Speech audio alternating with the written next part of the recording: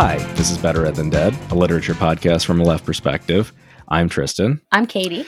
Megan will be back next week when we're talking about the lottery. But today we're going to be talking about The Adventures of Huckleberry Finn, which is Mark Twain's 1884 novel about a Missouri teenager, Huckleberry Finn, who, along with his companion, Jim, who is escaping from slavery, runs off down the Mississippi River and they see some shit, man.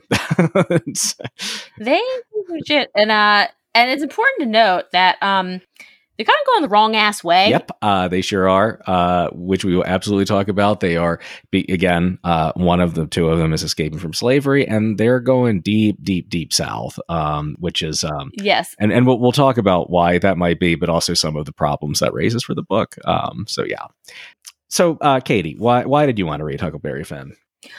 I wanted to read Huckleberry Finn for one reason. Huck as a character. Mm-hmm. Huck is funny. He's sweet. He has this great kid morality that's like very interesting, which I'm sure we'll talk more about. But there are also some things that, like, Huck Finn has some very memorable phrases. Like at the beginning of the book, there are a couple things he says he doesn't take no stock in. And those include dead people and mathematics. Yes. Yeah, there is a little bit of an ICP vibe, right? About Huck Finn. Yes. Yes. Miracles are bad. Whatever that song was called. Yeah. Magnets probably really throw him.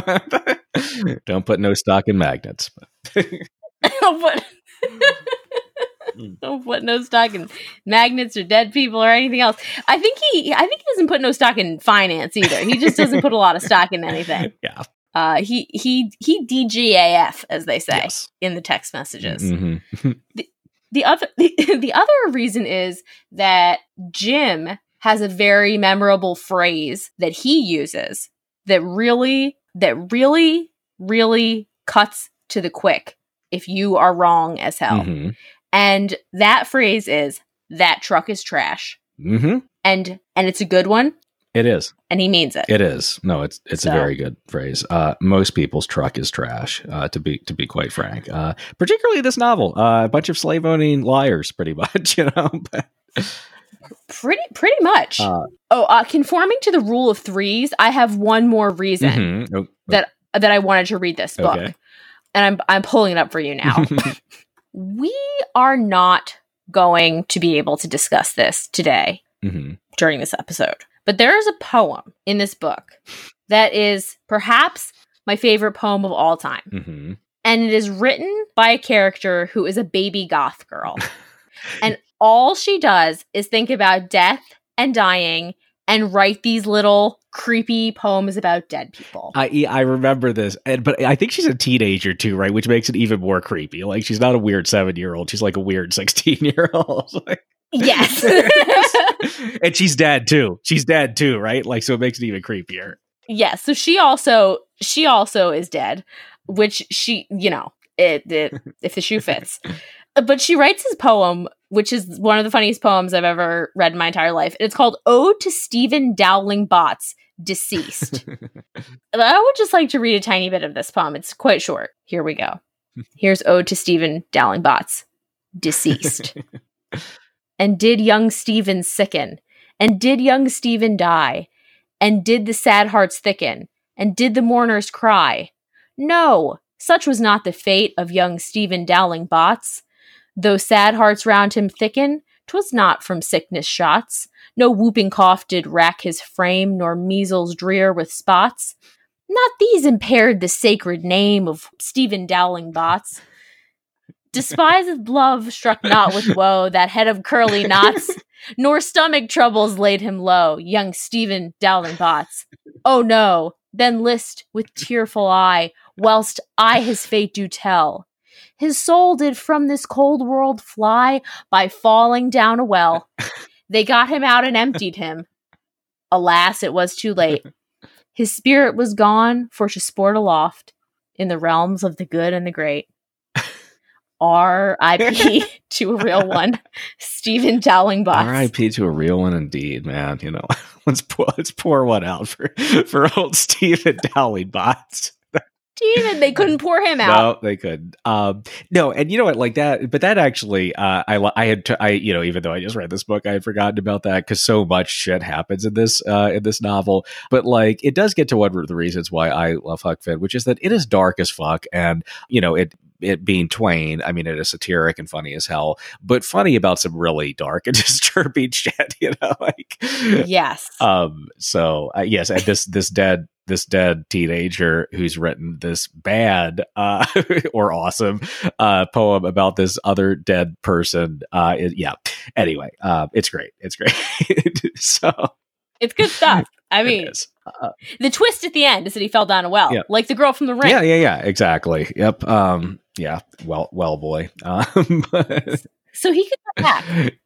Actually, that reminds me, I'm going to mention Disney World in a bit, just there's actually an important reason for that, but I have to say that the Haunted Mansion at Disney World and Disneyland, both sides of the country, they have like all these like poems like very much like that engraved onto the fake tombstones.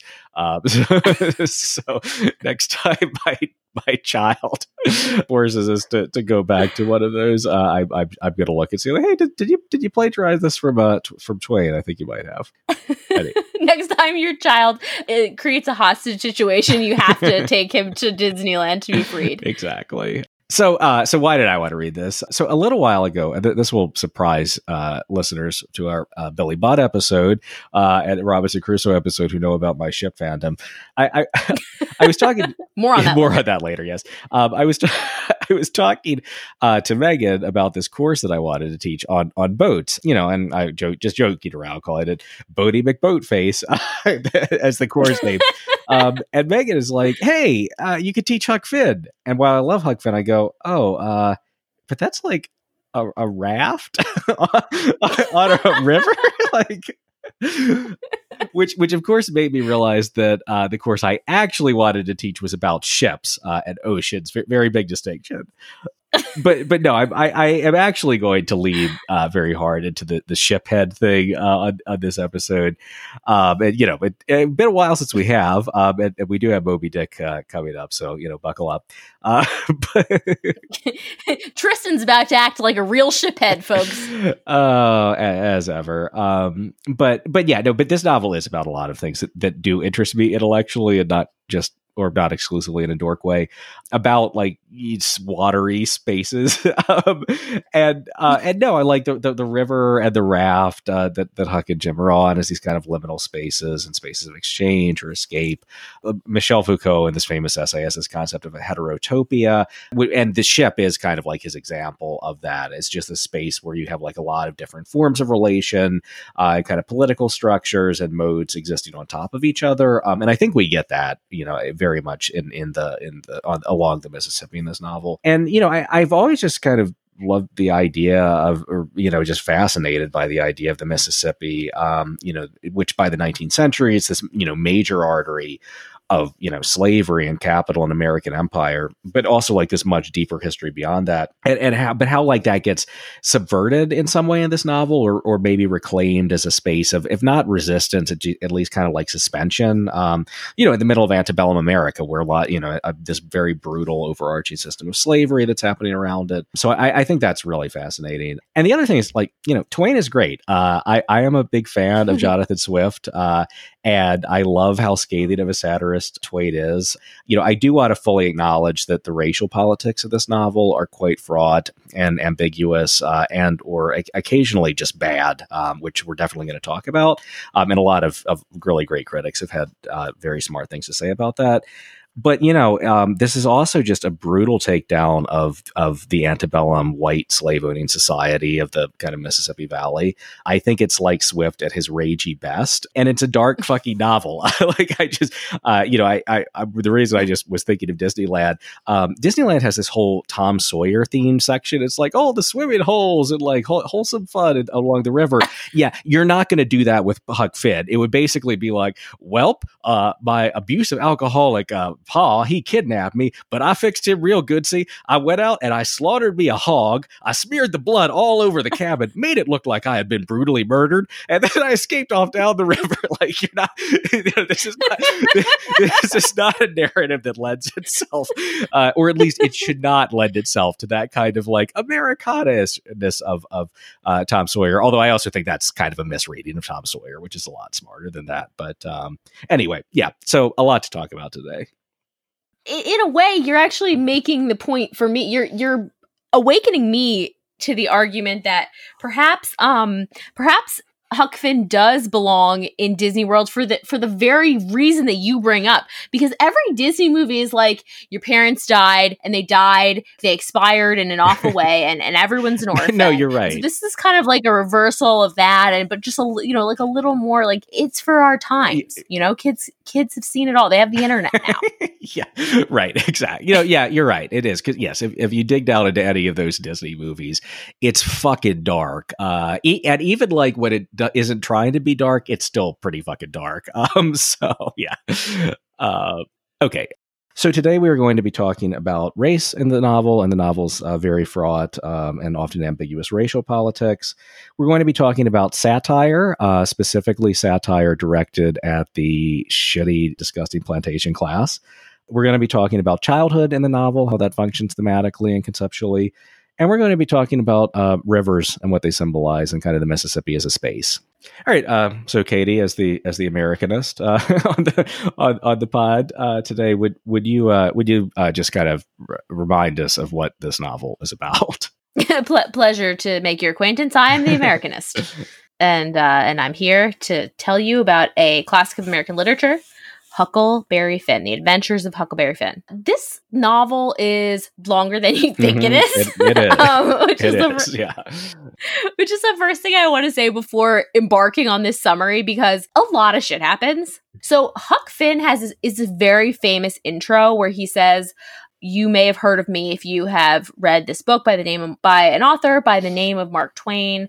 And he like pretty much lied a lot, but some of it was kind of legit. And he's 14, and at the time he's living with this woman, the widow Douglas, and her sister, and they are trying to quote unquote civilize him by giving him religion. And Huck fucking hates it. Huck is like angling to get into hell because he thinks that his friend Tom Sawyer will be there, and they can like dick around and play cops and robbers all day, every day. And he's right. Tom Sawyer is definitely going to hell. Oh yeah, no. Tom Sawyer drag him straight to hell. Bring back Stephen Dowling Bots and just get him. Okay. So Huck is friends with Tom Sawyer. Huck also comes into some money that he immediately gives away because he realizes that his dad has come back into town. And he's probably going to use it to buy booze, because that is what he does with the $1 that his 14-year-old son has. He basically like turns him over, smacks him upside the head for having gone to school, and is like, "We are going to Illinois, young man." Yeah. And there's no greater punishment than going to Illinois. Yeah, Western Illinois too, right? Like,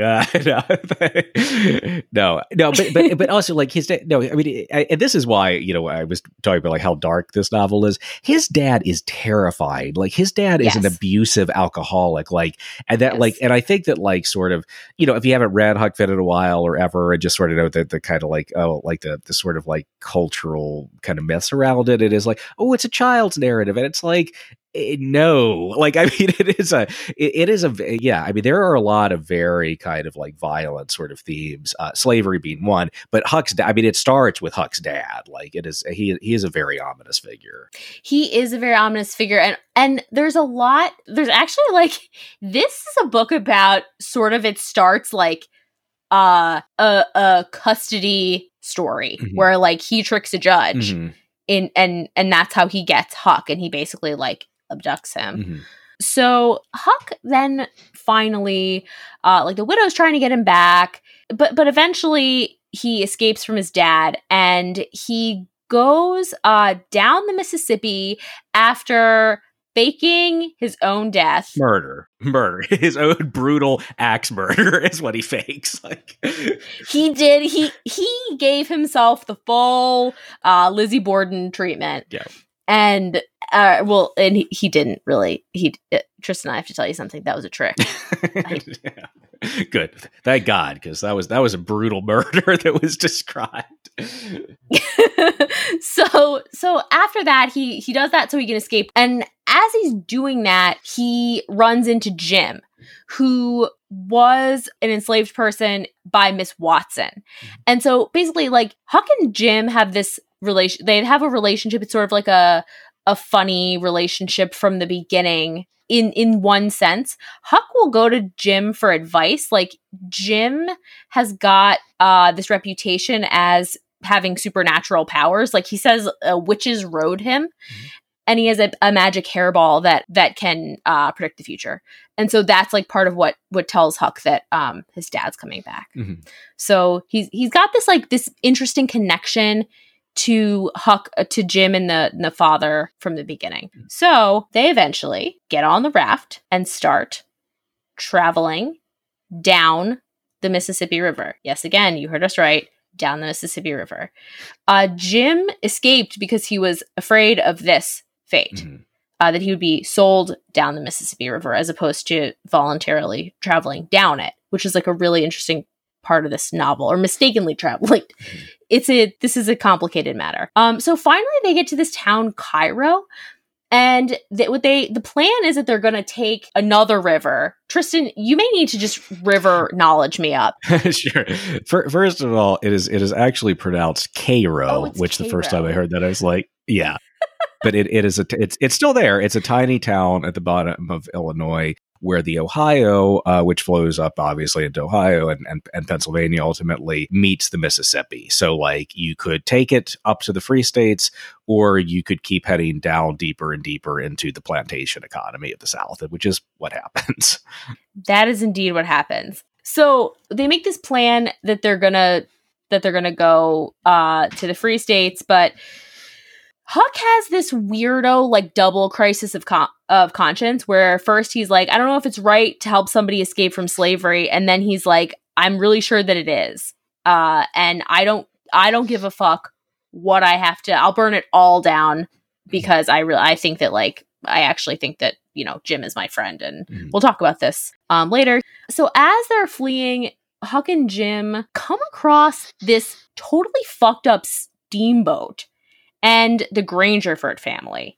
And they are basically like the fucking Hatfields and the McCoys. Mm-hmm. Like, they are doing full ass, like, it's Halo, it's, you know, they're doing it all. They're doing the video game where you chainsaw people to death. That's the feud. They also run into these two guys, the Duke and the King, and they abduct. They essentially say, like, it's our raft now. Right. And they also say, like, what we're going to do is do pyramid schemes and sell Young Living oils and multi-level marketing all down the river. And they're called the Duke and the King because the younger one is like, yes, I'm a fancy Duke in Britain. And the older one's like, I mean, they're two con men who I think we don't think know each other. They just, but they very quickly, like, suss each other out as con men. And the older one that's like, oh, well, you're the Duke. Well, guess what? I'm the Dolphin of France, like Louis XVI's son. Like, and so they're both like, and they both, like, really piss each other off because, like, that's just the point at which they both realize that they're con men. And Huck and Jim are like, what the fuck is happening?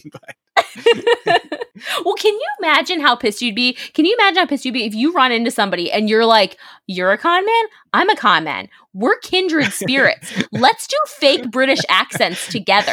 Like, you're two alike. Yeah, exactly. You need some fire and ice, and this just isn't it, you know?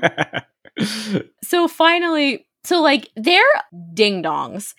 And when they do their fake British accent, Prince Harry and Charles, Camilla, old queen, doing it all, they try to steal basically, like, this family's whole, like, everything. They try to take their nest egg. And so there's a lot of ruckus created by that. And Huck and Jim get out of there and hit the road. Okay. So we're getting to the end. Finally, the Dolphin of France, Flipper of France, and the King are finally revealed to be backstabbers because they sell Jim back into slavery, which they're really evil. Yeah, they're quite evil. They go from it's the moment at which they're like, oh, look at these sort of like comic figures collapse into like, no, they're villains and like kind of what threatens to become a much like darker novel. So Huck goes to find Jim. And then he gets into this mix 'em up identity game where he pretends to be Tom Sawyer. Tom Sawyer pretends to be his brother. And then they concoct this elaborate Rube Goldberg style escape for Jim because Tom Sawyer is a sociopath. And I'll say it right here. Oh, totally. Right. And also, like, it's just miraculously wise. They're hundreds of miles downriver. Huck doesn't know Tom's extended family, and Tom's never met them either because, you know, it's hundreds of miles. It's the antebellum US, and it's like, oh shit, this is actually Tom Sawyer's family, and that's when Huck meets Tom Sawyer, right? And Tom Sawyer's like, oh, I was coming to visit Aunt it's not Aunt, it's Aunt Sally, right? It's Aunt Sally, yeah. And that's when they're like, okay, well, you pretend to be me, and I'll pretend to be this other brother. Like, yes. That's never gone wrong before. And while we're at it, we should do a Parent Trap. Yeah. So they do this identity game. 14-year-olds pretend doing CIA facial recognition, changing, face off, John Travolta, Nicolas Cage, free associations. Okay, so they finally do escape. And Tom Sawyer gets exactly what he deserves because he gets shot in the calf. So, not fatally. And Jim won't leave his stupid ass. So he's captured again. But then we find out, hold me back from Tom Sawyer, it turns out that fucking Tom Sawyer has known the entire time that Jim is already free. Yeah. So Miss Watson is dead. And Jim has actually had his freedom the whole time. Tom Sawyer's a shithead.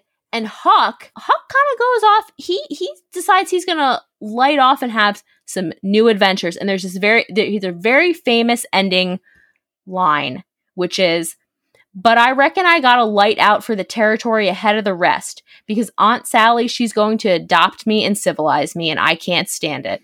I've been there before. Yeah. Which is it is a very famous ending line.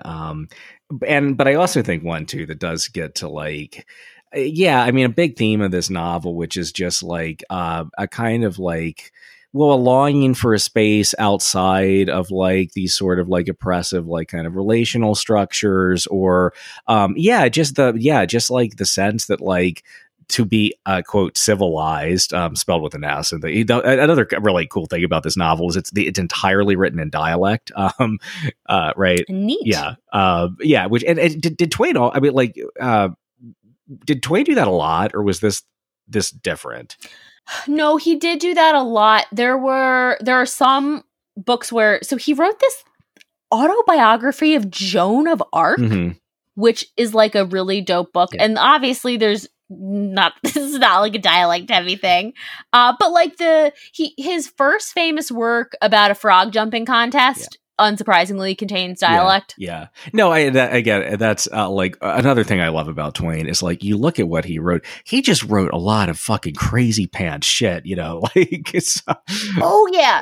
No, he was full, like we could talk about just Mark Twain for a full 3 hours. No, totally. And I think I can't remember if we said this on the podcast or not, but I know we've had this conversation that like we both stand Melville, as does Megan, but like I'm pretty sure Melville would have sucked to hang out with, like, as a person. Oh my, yeah. Hawthorne too. Like Twain, he just smoked a lot of cigars and drank some, bourbon, and probably had some really funny shit said, Oh. Kind of to preview of the background here. It's about Twain. He only wore a white suit, and he called it like his "fuck you" suit or something. I won't get to that, but like that's like legit. Like it's like if Tom Wolfe had been cool, right? Like yes. Also, shout out to my prom date who I haven't spoken to in upwards of 10 years, who also wore a full white suit to prom. Oh, Cool. And this, yeah, okay. And this was like this was like early 2000s, right? Like, Yeah. Okay. All right. It was Mark Twain. All right. Well, yeah. Well, actually, why don't you tell us a little bit about Twain, and then we'll get to some of the themes we want to talk about. Why, thank you. I thought you'd never ask. Okay. So, just to kind of give you a little bit of background on Mark Twain, just the fun, fast facts. Some of them are less fun than others, actually. And he was born sort of like a delicate child. And his mom said, when I first saw him, I could see no promise in him.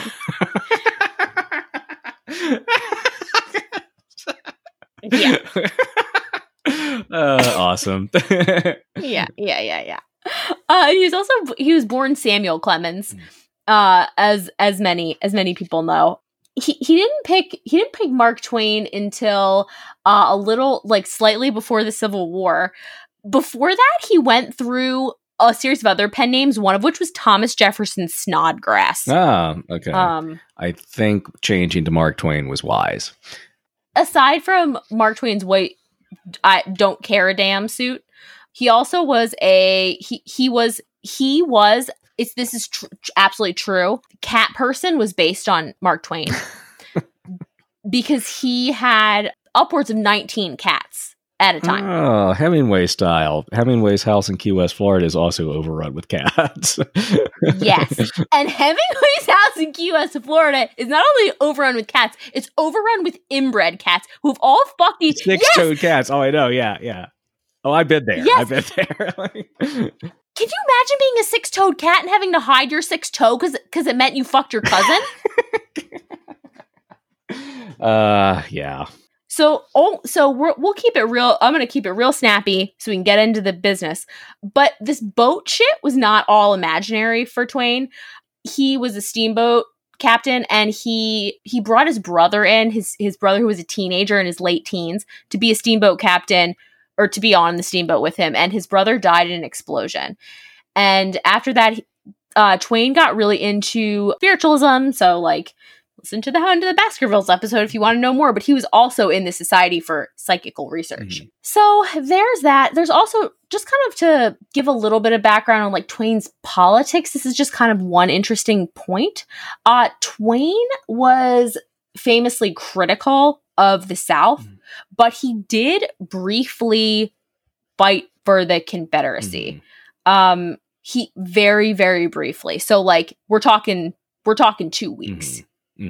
And his explanation for it is, like, that he was doing, that it was regional investment rather than ideological, which is, like, can't really separate those things. But yeah, so I think the reason why that's important is because as we talk about what the differences between the North and the South and what they represented, it's very complicated in this book. And I think that very small detail, that conflict that Twain had, is maybe something that's instructive, that can tell us something about just what it meant to be a part of a region at that time. Because a lot of people consider this book to be local color fiction. Right. It's one way you can read it. And Twain is this, like, local color author. And so, like, you can think of him as a satirist, as a American regionalist, as this comedy writer. Yeah.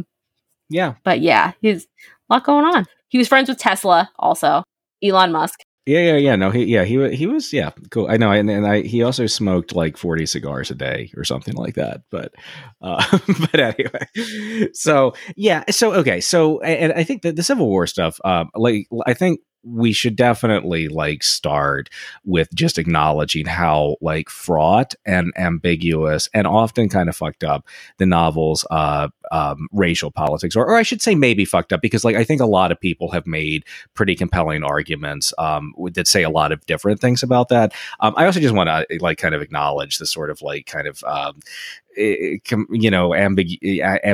ambivalence, I should say, or sort of like shittiness of, like, two white academics having this conversation in a way that I think can't help but to a degree reproduce some things that academia does in this way. But I mean, and so like, and I think that's that's something to acknowledge. And that's also something not to minimize. Well, okay. So, I mean, most famously, the N word appears 200 times in this novel, and, the over 200 times, I think. And, to an extent, it reflects language of the antebellum United States, and the kind of society that like Huck Finn is supposed to be from. But people have said, like when I think a perennial sort of debate about like teaching this, particularly like the secondary level, like does this belong in schools and at like secondary schools, and people rate like what it means for a student of color, particularly a Black student, to read that. And I don't want to minimize that at all. I do say so. So Toni Morrison in an introduction to one of the Oxford editions of Huckleberry Finn has a really great what's a really great essay. And I think that really gets on a lot of complexities. And part of what she's talking about is her own sort of ambivalence, like reading and rereading it. And it comes to a very sort of like appreciative place, but I think one also that does not try to like minimize that kind of discourse. She does say about like should it be struck from like school reading lists? She does say it struck me as purist yet elementary kind of censorship designed to appease adults rather than educate children, amputate the problem, band-aid the solution. A serious, comprehensive discussion of the term by an intelligent teacher certainly would have benefited my 8th grade class the first time she read it, and would have spared all of us, a few Blacks, many whites, mostly second-generation immigrant children, some grief. And I think that like a lot of like really kind of smart scholars and teachers have come to that too. That it's like when you're dealing with literature from this time, like that kind of like that sort of like kind of historical contextual discussion is really sort of important to that. But so like she says a lot of really interesting things in this essay that we can sort of follow on ourselves. But one thing I claim that she has is that Huck, in sort of absence of his own father, Jim in some way sort of fills that void, but the sort of like impossibility at this historical moment of getting past the kind of white-black divide, that basically explains, or it doesn't, it is what drives why the novel reverts in some ways to like what she calls the over the top minstrelization of Jim. Like it can, that it's a way, like Jim has been brought close, but that's a way of like forcing distance back on that character. But I just want to read this one paragraph. This is towards the end of the essay. The source of my unease reading this amazing, troubling book now seems clear. An imperfect coming to terms with 3 matters Twain addresses: Huck Finn's estrangement, soulness, and morbidity as an outcast child, the disproportionate sadness at the center of Jim's and his relationship, and the secrecy in which Huck's engagement with, rather than escape from, a racist society is necessarily conducted. It is also clear that the rewards of my effort to come to terms have been abundant. My alarm, aroused by Twain's precise rendering of childhood's fear of death and abandonment, remains as it should. It has been extremely worthwhile slogging through Jim's shame and humiliation to recognize the sadness, the tragic implications at the center of his relationship with Huck. My fury at the maze of deceit, the risk of personal harm that a white child is forced to negotiate in a race-inflected society is dissipated by the exquisite uses to which Twain puts that maze, that risk. Yet the larger question, the danger that sifts from the novel's last page, is whether Huck, minus Jim, will be able to stay those 3 monsters as he enters the territory. Will that undefined space, so falsely imagined as open, be free of social chaos, personal morbidity, and further moral complications embedded in childhood and citizenship? Will it be free not only of nightmare fathers, but of dream fathers too? Twain did not write Huck there. He imagined instead a reunion, Huck, Jim, and Tom soaring in a balloon over Egypt. For 100 years, the argument that this novel has been identified, re-identified, examined, waged, and advanced. What it cannot be is dismissed. It is classic literature, which is to say, it heaves, manifests, and lasts. Which I like. I love that essay, and I think that it does.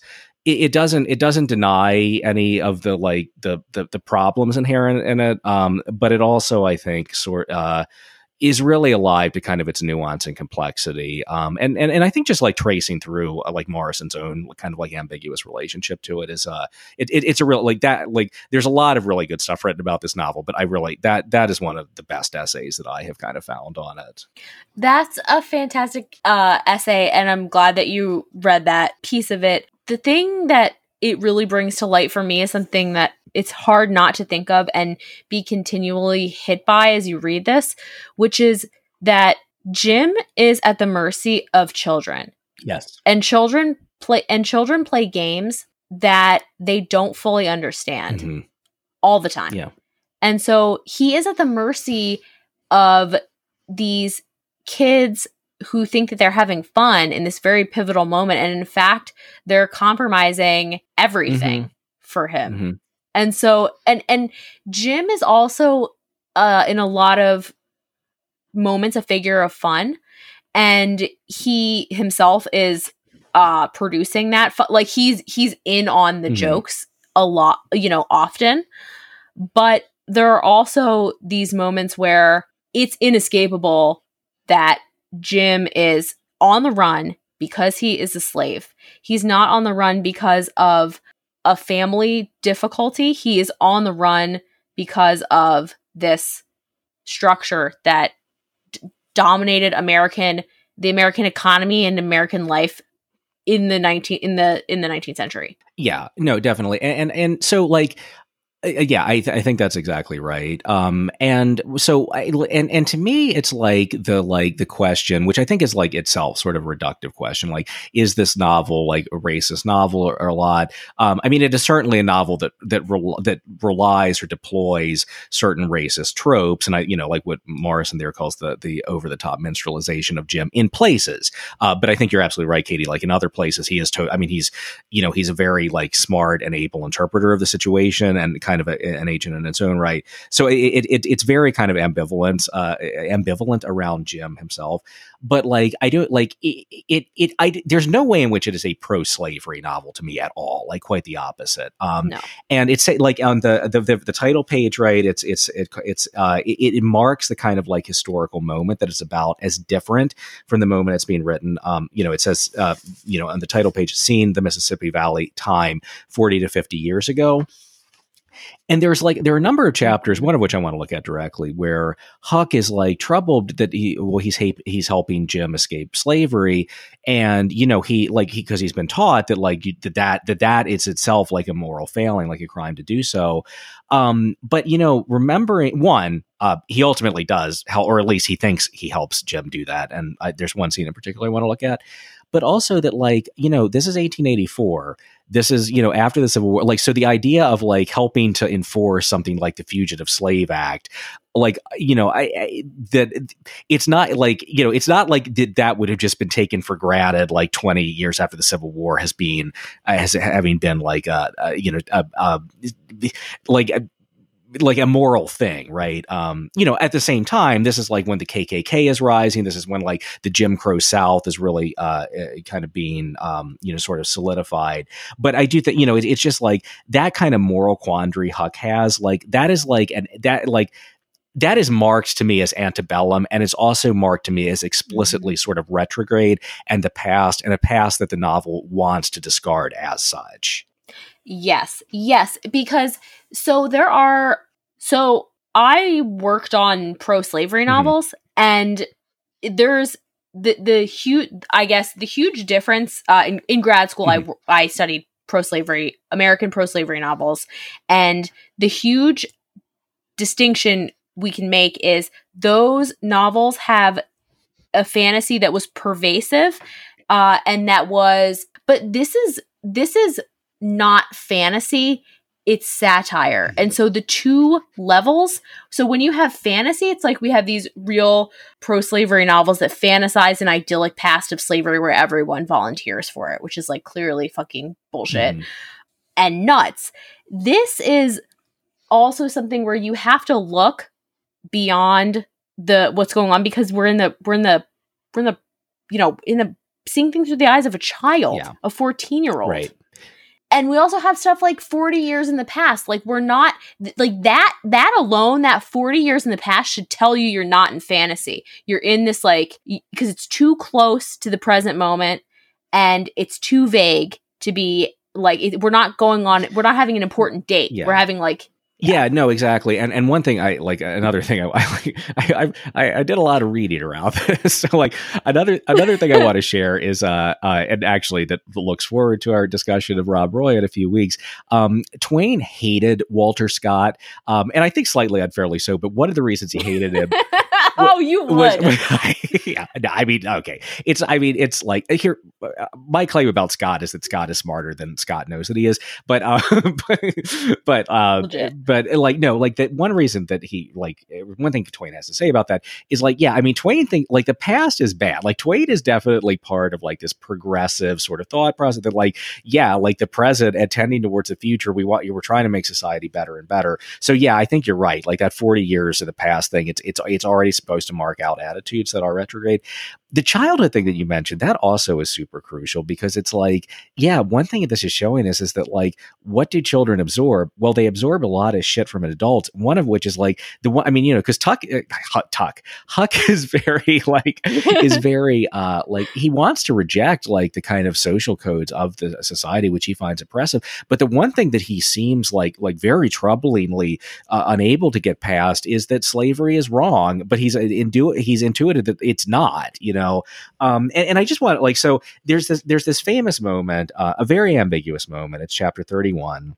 Where Huck decides he's not, you know, that basically they're at this moment where it looks like Jim is going to be able to like kind of escape to safety, and Huck is like, well, then this basically I've helped Miss Watson slave run away, and he's going to write to Miss Watson and tell her about this, but then he has this crisis, right? I felt good and all washed clean of sin for the first time I'd ever felt so in my life, and I knowed I could pray now. But I didn't do it straight off, but laid the paper down and sat there thinking how good it was that all this happened so, and how near I come to being lost and going to hell, and went on thinking, and got to thinking over our trip down the river, and I see Jim before me all the time, in the day, and in the nighttime, sometimes moonlight, sometimes storms, and we floating along, talking and singing and laughing. But somehow I couldn't seem to strike no places to harden me against him, but only the other kind. I'd see him standing my watch on top of his instead of calling me, so I could go on sleeping, and see him how glad he was when I come back out of the fog, and when I come to him again in the swamp, up there where the feud was, and such like times, and would always call me honey and pet me and do everything he could think of for me, and how good he always was. And at last I struck the time. I saved him by telling the men we had smallpox aboard, and he was so grateful, and said I was the best friend old Jim ever had in the world, and the only one he's got now. And then I happened to look around and see that paper, the paper that he's written to Miss Watson on. It was a close place. I took it up and held it in my hand. I was trembling because I got to decide forever betwixt two things, and I knowed it. I studied a minute, sort of holding my breath, and then says to myself, all right, then I'll go to hell, and tore it up. That is like such kind of a moving moment to me because like, well, one thing it's like, it like, I think childhood comes back to it, right? Because it's like, that ultimately it's the sort of like the kind of like sort of interpersonal connection is able to transcend the fucked up social structure that has been kind of like his pedagogy, but like at the same time like he's not quite able to then take that and be like, so the social structure like in like kind of in an intellectual way or like the basis of a moral system, oh okay, so I guess that whole social structure is fucked. It becomes like he feels that he himself is like damned because he's doing what's actually the right thing, you know? Mm-hmm. No, it is it's an incredibly moving moment because it's his baptism by fire moment, but he doesn't know it because he doesn't know. And he fully in that moment believes that he's going to hell and everything that entails, that he thinks he's sacrificing his immortal soul because for his friend. And he's an abused child and he has a relationship with Jim, and it allows him this space to come to a theology that is about intimacy and loyalty and friendship and not about like rules and strictures, but he still can't help but impose them because that's all he knows. That's all he knows religion to be. Yeah, no, exactly. And that, like, so I'm actually happen to right at the moment be teaching Harriet Jacobs' autobiography, Incidents in the Life of a Slave Girl. And one of the really powerful points that she makes, and, not just Jacobs, a lot of anti-slavery writers, but I think she very powerfully so, is that, like, one thing that slavery, like, so perverts, like, the entire sort of social structure that there is, like, almost no space to even be, like, kind of a good, like, sort of a decent human being, like, under it, like, from if you're white, like, from the slave owning, it just, like, because it so perverts everything, and, like, so, and I think that this scene kind of gets a little bit at that. It's that it's like, and like, what makes, to me, like, this actually, like, a really kind of powerful scene, like, sort of like Huck's kind of like decency, is that he is, like, able to, like, that he is actually able to, like, do the right thing. But even but like, we still see that sort of, like, violence, in that, like, that it's still as corrupted the way he views the world. Again, I mean, this is, like, very much about, like, the brutality of slavery on white people, which, I mean, that itself is, like, a problematic narrative. But I think it's, but it's real too. And I think it does get to, like, the sort of, like, just the massive, like, social corruption of, like, slavery. Like, I think it is a very pointed critique at that. Exactly. I think so too. And I also think that part of the thing is, like, isn't slavery hard for white people is, like, the most disgusting, like, that's the most disgusting take imaginable. I think that in this moment, it's really important that Huck is a child. Yes. Yeah. Yes, because in that too, we see that, like, how slavery reproduces itself as a system, right? Like, because it's a pedagogy, and it's like, like, even a child, like, someone who, like, just kind of learning the world, that he's already been sort of, like, so fully kind of brought into that. But it remains hopeful in that there seems to be, maybe it's localized, but a path out of that for him. And I do want to say, like, the other way in which I think that this slavery is very kind of like this slavery. Another way that this novel is very critical about the antebellum slave owning society is, like, it just fucking, like, brutal satire against the plantation class.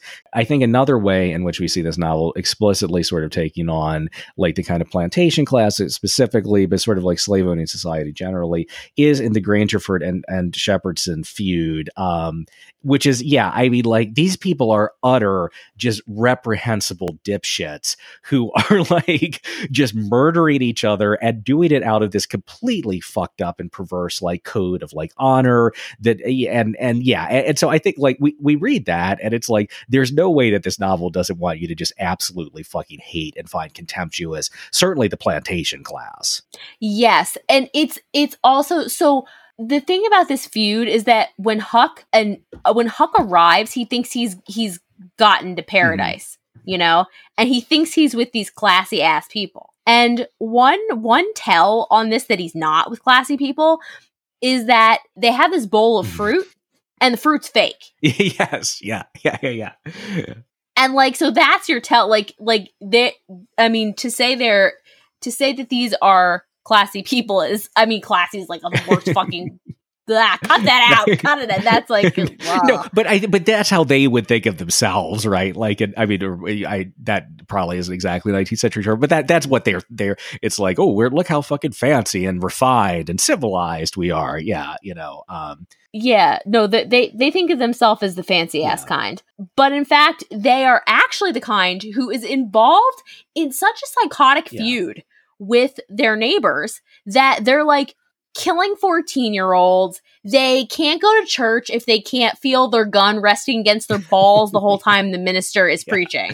Like, this is and they're also, like, this is a send up not only of the plantation class with respect to class, but also with respect to religion. Because they do all this shit, like, they put their meet me at midnight, we're gonna go do crimes notes into Bibles. Yep. So they start these psychotic bloodbaths because they're passing notes around in Bibles. Yeah. Right. And like that too. I mean, God, it's sort of fortuitous that I am rereading Harriet Jacobs right now, because another claim of her and people like Frederick Douglass too is the way Christianity is used in this very kind of perverse way by the South. That, I mean, that's not going specifically to slavery, that they're passing these kind of blood notes of the Bible back and forth, but it is just just focusing you on the hypocrisy and violence of this class, right? It's there is never a moment at which they are not murdering each other, it's it is satire, but man, is it fun. But I'm laughing in those moments until I'm not. That final gun battle where the teenager gets killed, and it's just, I mean, it's but it's also not to me, it wasn't I was tearing up about it. It was just these are the most contemptible motherfuckers I can imagine, Yes, no, it's absolutely true, they are. And it's this moment where Huck also, so he sees what's going on with the Grangerfords, and the way that this whole thing plays out is also this Romeo and Juliet shit, where one of the Grangerfords runs off with one of the Shepherdsons, which is what leads to that huge gunfight that leaves Huck further traumatized when he sees these dead teenagers. And then they kind of go, and this is a moment where Huck says something about the raft. He talks about how that other places seem cramped up and smothering, but a raft don't. You feel mighty free and easy and comfortable on a raft. And that's the kind of so the two choices for Huck are actually being nude on a raft, escaping, running away, totally the no clothes thing is the outside of society part, and that is his option. Or he can go into this world where the fruit is fake and everyone's killing each other, and church isn't church, it's actually the MMA ring. Yeah. The world doesn't make any sense, and this moment explains that. Yeah. No, I think that's right. And this also too, I think we have to think about Jim in comparison here, right? Because one, among the things that Jim seems to symbolize to me is one, love, a connection, but also a kind of sort of honesty that's the polar opposite of everything, the fake fruit. And again, okay, so asking a black person, the victim of slavery, to be the moral compass of white people, that also certainly has its foot in certain kind of racist and reductive discourses.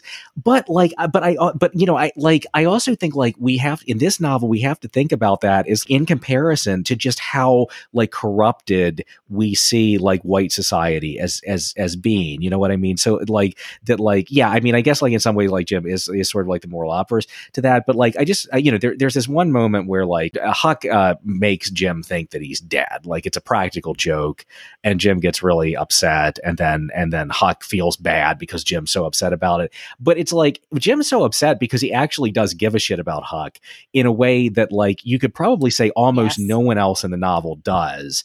Huck gives a shit about Jim probably in the way that he doesn't about anyone else in the novel. And that just has to sit in comparison to all these fucking fake ass or murderous relationships that we see characterizing so much else in white society in the book. That's a really, really, really important point. This is something that's important to keep in mind when talking and thinking about Jim, is that it's often hard for me to tell as a reader when he is being an adult to a child and sort of dissembling in a way that is for pedagogical reasons, and when he is being sincere. But for Jim, it's all to the good. I mean, it's truly so that he can, because he wants Huck to be a good person, because he's invested in his education in that way, in a way that really nobody else has been. But there's also this thing where Jim is often acting. He is often behaving as if he doesn't know what he knows, and he, you know, he's doing a lot of making pretend with Huck, and socially, and it's set in contrast to this famous 19th century figure of the confidence man that we get in these the Duke and the King, which Karen Haltunen wrote this fantastic book called Confidence Men and Painted Women, and it's all about confidence men and scams in the 19th century. And so we have these different versions of acting. We have the kind that you do with when you're playing make-believe with a child, and you also have the kind that you do when you're trying to scam somebody, or when you're trying to plot a psychotic rage murder. You know, there's all these moments of like lying. And so I think that what that figure does for Twain and what it does for our understanding of Jim is like is important, I think.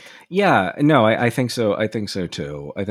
Well, and also like so. I mean, the claim in the Morrison essay, which I think is, I mean, I think it's right that like the sort of like the minstrelization of Jim at moments, it is a way of like kind of distancing, like basically it's like sort of him becoming like Huck's sort of like surrogate father, or even just like the only real relation that he has. That like starts to cross too many sort of racial lines, and so the novel has to push Jim away. But I think that like either intentionally or not, it never quite does, because like, yeah, like for one thing, yes, like I mean, one thing of like the minstrelizing discourse is that like it puts the you know the black man into this kind of like child subservient position, even to like kind of the white teenager. But Jim is always like, I mean, his moral sense is much better developed. He is like, yeah, I mean, he's doing pedagogy with Huck. Like he is invested like in a way that, you know, a father like, you know, ideally should be in him. You know, and you're right. Like, I mean, there's a way in which like the way he's written kind of like sort of tries to obscure like stuff he knows, but he does know. I mean, he's certainly not a character to me that reads like comic relief or a fool. Like he knows a lot. But even though like the language in some ways like kind of tends in that direction, I don't think that's right. I don't think that's ultimately where he winds up. No. Yeah. And even those moments where like Huck and Tom Sawyer try to pull a bunch of tricks on him.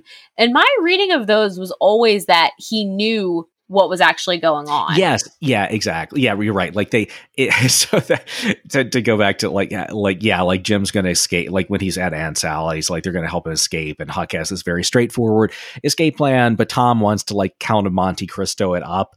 And yeah, like, and you're right. And so I think two things are happening there. Like one is like that, like, yeah, Jim's kind of playing along with these kids. We could also, not with a ton of like possibilities, because he's been captured, you know, I mean, he's like, he doesn't have a lot of power under the system, but yeah, like he knows what's up in a way certainly the kids don't.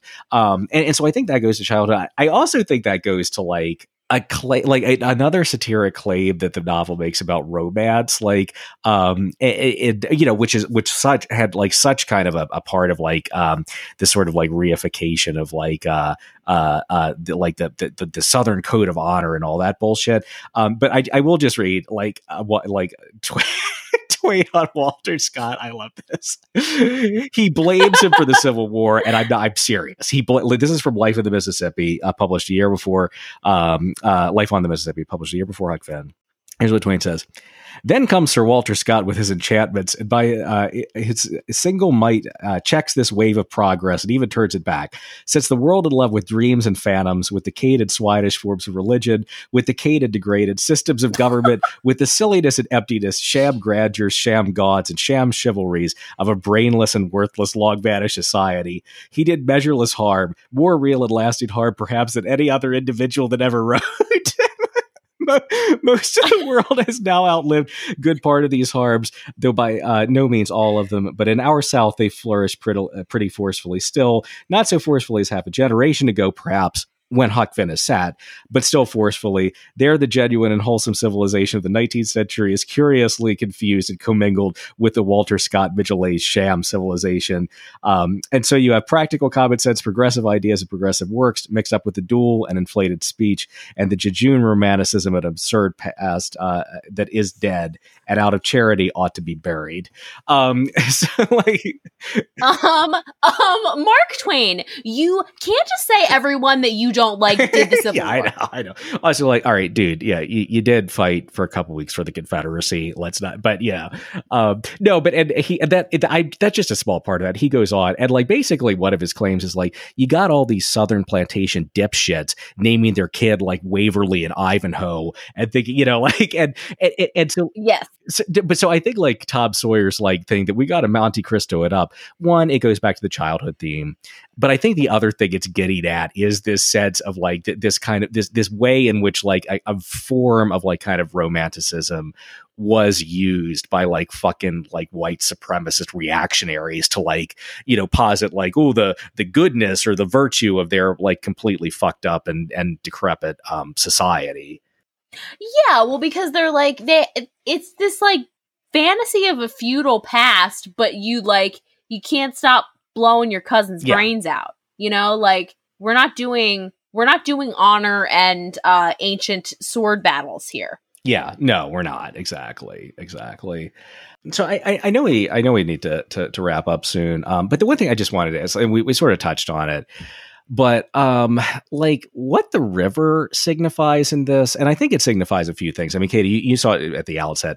They're going south. They're going like deeper and deeper into slavery. Like they missed the turnoff to at Cairo to head up the Ohio, and what that means.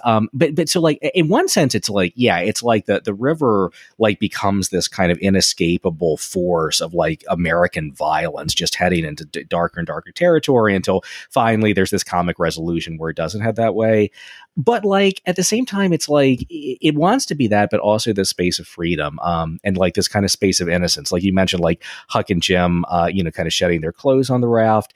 And you're right, like in one sense, that's like his only escape is to run away, and like in this very almost kind of state of, like this kind of, like kind of Hobbesian state of nature, maybe. But I also think it's like the good state of nature too, right? It's like this fantasy of like this kind of space of like innocence that you can get to. Like it is like Huck escaping his abusive father. Does he runs to the river? That's his first idea. A lot of the people they meet in the river, while many of them are ominous, like the Duke and the dolphin. Or the Duke and the King. There's also just a lot of kind of like freewheeling characters who are not, like they don't want to do society. They want to do their own thing, and like, you know what I mean. So I think the river itself is a very complex place in this novel. Oh yeah, the river signifies a bunch of different things. Also socially, so we talked about the fact that like the river is a space where you don't have to have clothes on. Like that's that's important. If we're that far away, from, going to, you're not going into town with your ass hanging out, right? No, you're not. Or at least like I'm not a streaking college student. Like a European soccer fan, right? Like yes, no, I'm not on a French beach. And so there's that, but there's also this thing that you brought up, which is the smallpox thing, which is like Huck does this like pretty fucking cool trick, which is these people are, he protects himself and Tom by getting people who are threatening to them to turn around and go the other way, because he says, come help me, we have smallpox. Yes, that's right. Yeah. So it's like he fucking reverse psychologizes them. And so the thing is that like the river is a space away from society, but it's not a space away from like knowledge or fear of contagion. No. And it's not a space away from, once we introduce other people, there's this relationship assumed between Jim and Huck, where Jim is enslaved to Huck. There's all kinds of fantasies that happen when we see other people. It's also like the thing about the smallpox and them going the wrong way have always been linked so tightly in my mind, because what Huck does as a trick, in a way, Twain does in this novel the whole time, which is like, we're always like, he's always trying to push us to accept, to think it's our decision to go the wrong way. to think that we're following this like journey that we know about on a river, and you kind of can forget that they're going like that they're going the wrong way. Yeah. No, you can. Right.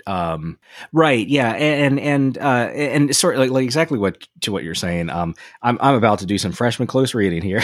Like, no, because there's this moment, and I don't, honestly, I'm not sure if we have anything to say, but I'm like, wow, that's a really cool symbol. But like when they're coming up on the mouth of the Ohio, which that's the river that if they took it, upstream would lead to like the Free States, and they miss it. But like, the color of the two rivers, the Mississippi and the Ohio, is different. And apparently this is a real thing too. Like you go south of the confluence there, you could actually see the Ohio's, the water is just different as it comes into the Mississippi. And so so this is a moment where Huck's on this kind of big raft with like 30 sort of like Mississippi folk. And here's this is a great paragraph. They sung Jolly Jolly Raftsman's The Life for Me with a rousing chorus, and then they got to talking about differences betwixt hogs and their different kind of habits. And next about women, and there are no women around. This is a very, very masculine space, and their different ways. And next about the ways to put out houses that was afire, and next about what ought to be done with the engines. And next about what a king had to do and how much he got, and next about how to make cats fight, and next about what to do when a man has fits, and next about differences betwixt clear water rivers and muddy water ones. The man they called Ed said the muddy Mississippi water was wholesomer to drink than the clear water of the Ohio. He said if you let a pint of this yaller Mississippi water settle, you would have about 1/2 to 3/4 of an inch of mud at the bottom, according to the stage of the river, and then it weren't no better than Ohio water. What you wanted to do was keep it stirred up, and when the river was low, keep mud on hand to put in and thicken the water up the way it ought to be. I like to chew my water. Yeah, exactly. But no, it's like, so they miss the mouth of the Ohio, and the way they know that is suddenly they're in this clear stream of water that's very different from the Mississippi. And that's just like such a cool like visual symbol, right? Like the muddiness, the murkiness of like the artery that's heading down to New Orleans and down to like the slave markets, versus the clear river that's headed like to kind of the north and sort of freedom. It's like kind of over the top, but I also think that moment, I mean, it's more than kind of over the top, but I also think that moment where they're like, oh yeah, you got to eat that mud because it's like so wholesome like that. I don't know. You could totally write a really good freshman paper on that, you know? You totally could. If any freshmen are listening, you can have that idea. You can take that one. No, it is also, there's something like poor there's a thing that was said about poor white people at that time, which was something about like clay eaters, like they would eat dirt, and that was like a very like one of the things that was said about like Huck fits into this genre of white trash literature. Yeah. And so that actually sort of matters too, because also what we have with the river, like the river's an important space because what do you do on a like if we're doing freshman comp, like what do you do on a river? Yeah. You drift, and they're on a raft. You know, they're on a raft. Like this is important shit. Yeah, right. And unless you have and I'm glad you mentioned like shockingly for our Marxist podcast, and like me in particular, not talk too much about class in this, but I think that is right, and that's another thing that goes back through our whole discussion. Like it's a satire of the plantation class. While the main character racially would align with the plantation class, there is a very clear class line there. And I think it is important that Huck is not of that sort of like economic status, even though he is of the same, kind of like racial grouping. But no, yeah. And yeah, but like, so unless you have a steamboat, which that's pretty fancy, you're basically going wherever the river is kind of carrying you, like raft. Yeah. That they can't kind of fight. They can't, once they pass the mouth of the Ohio, they can't get back the other way because, it's the current's just too strong. But a lot of the characters they meet on the river, like river life does seem to be, it is not like the kind of like elite bourgeoisie or like the plantation aristocracy primarily that's on the river. It is it's a very different kind of like social space. Yes, it's not only because you can use it to, you use it to escape, you can use it to be free. You can also use it to be a fucking flim-flam man and just go from town to town. And that's, I think part of what's going on there about why the river is so complicated. It's not only the vessel, it's like all this shit. And I'm really glad you brought up the part about the water changing too. I did not know that was real shit.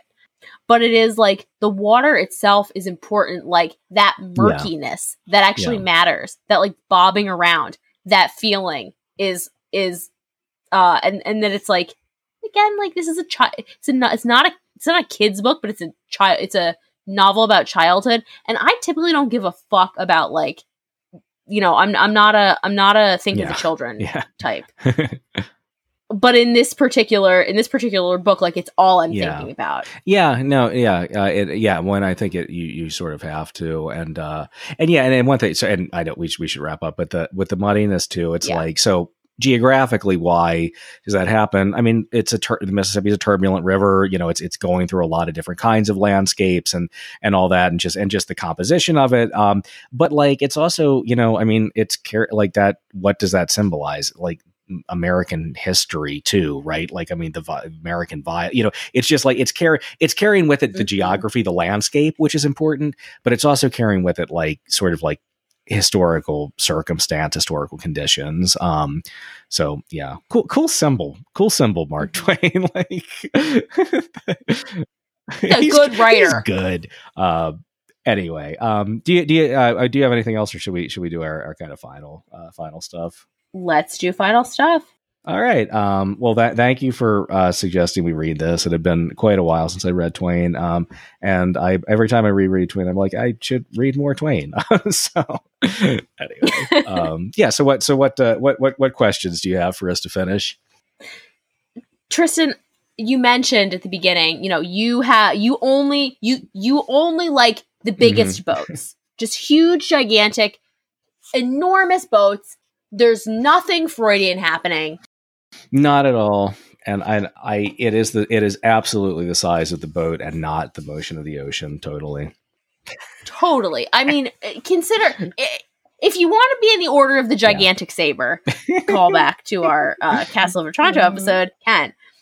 But what I would like you to do in this, and I wouldn't ask just anyone to do this, but I feel like you are a special person who's so well suited to this task. Okay. And so because of your innate connection to ships and boats. Okay. Okay. And so I'm going to name a series ship and boat related items. Okay. Okay.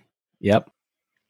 And what I would like for you to do is tell me spiritually whether that thing is a ship or a boat. Okay. Yep. Okay. I got it. Let's do it. And unfortunately, I will not be able to answer any questions about any of this. Okay. Okay. And by I will not be able to, I mean I refuse to. Okay. All right. Okay. So, number 1, The Shape of Water. Is it a ship or a boat? That's what I'm trying to do. Is the film The Shape of Water a ship or a boat? Oh man, I haven't seen it. But I'm cool. Okay, all right. Well, so all right. You said you wouldn't answer any questions about it. I'm gonna say ship because I like ships better, and The Shape of Water sound. I always it was like, that title sounds cool. I have no idea what it's about, but I should see it. So ship. Okay. Yeah. So ship. Okay. Station 330, Sirius XM Yacht Rock. Ship or a boat? Yacht Rock? Yacht Rock. I mean, when I hear yacht, I am kind of thinking of the Andy Samberg classic, I'm on a Boat. We'll get to that. Great song. fuck trees, I climb buoys, motherfucker. That's a boat. That's a boat is what that is. Boat drinks for your boat on a boat, Yacht Rock boat.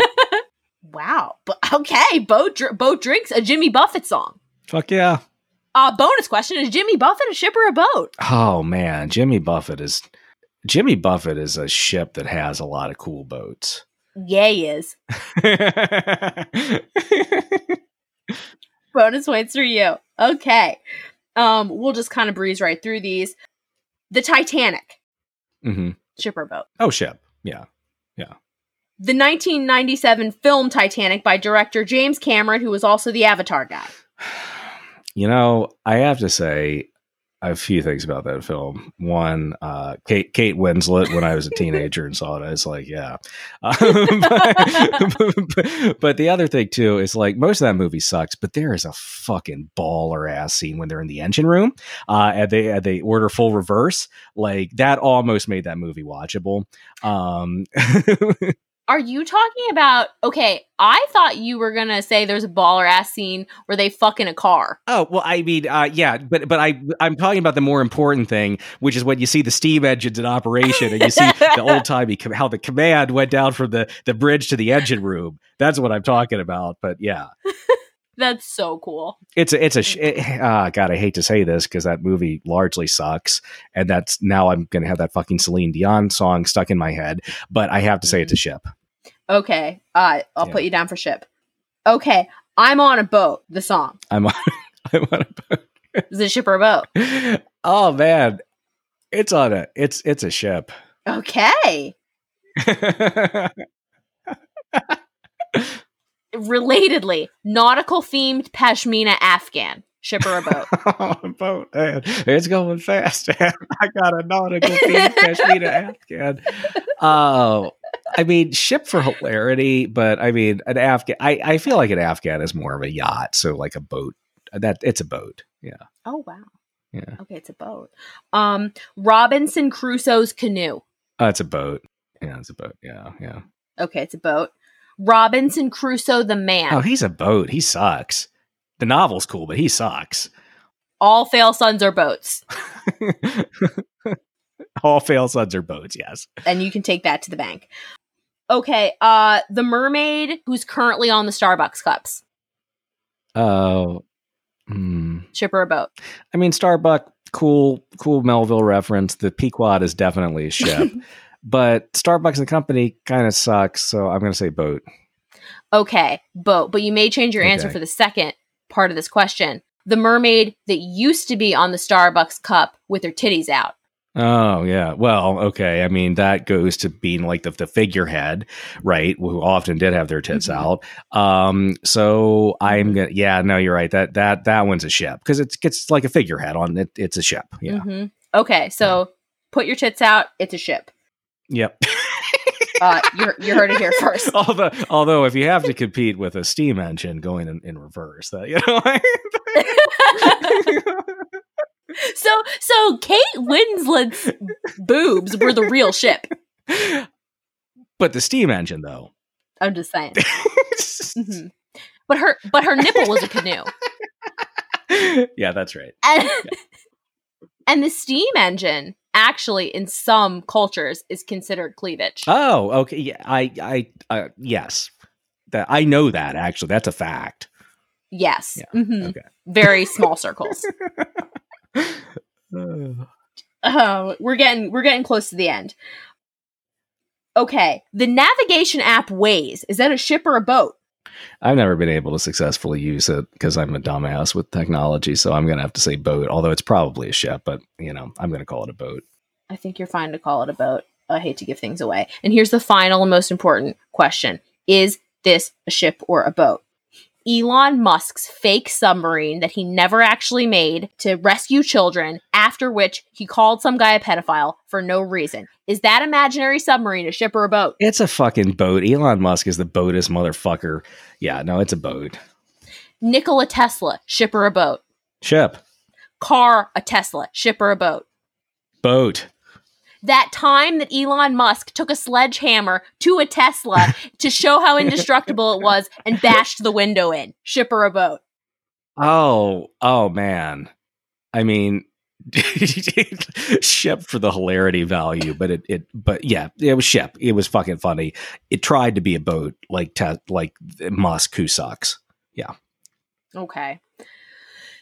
Well, Tristan, unsurprisingly, you've done exceptionally well on this quiz. The only question that you got incorrect, absolutely incorrect, was the first question. The shape of water is a boat. The shape of water. The shape of water is about a woman who fucks a sea monster. Uh-huh. Okay. Yeah. I don't know. I don't know any more about it. All right. That sounds that sounds like a boat. That sounds like a boat. Now I don't have to watch it either because it doesn't. I don't give it. I don't care. So yeah. But you did great. Congratulations. Thank you. Their kid actually is the Starbucks Titty Mermaid, by the way. Oh, okay. Oh man. All right. Well, all right. I mean, I feel good about my ship boat credentials.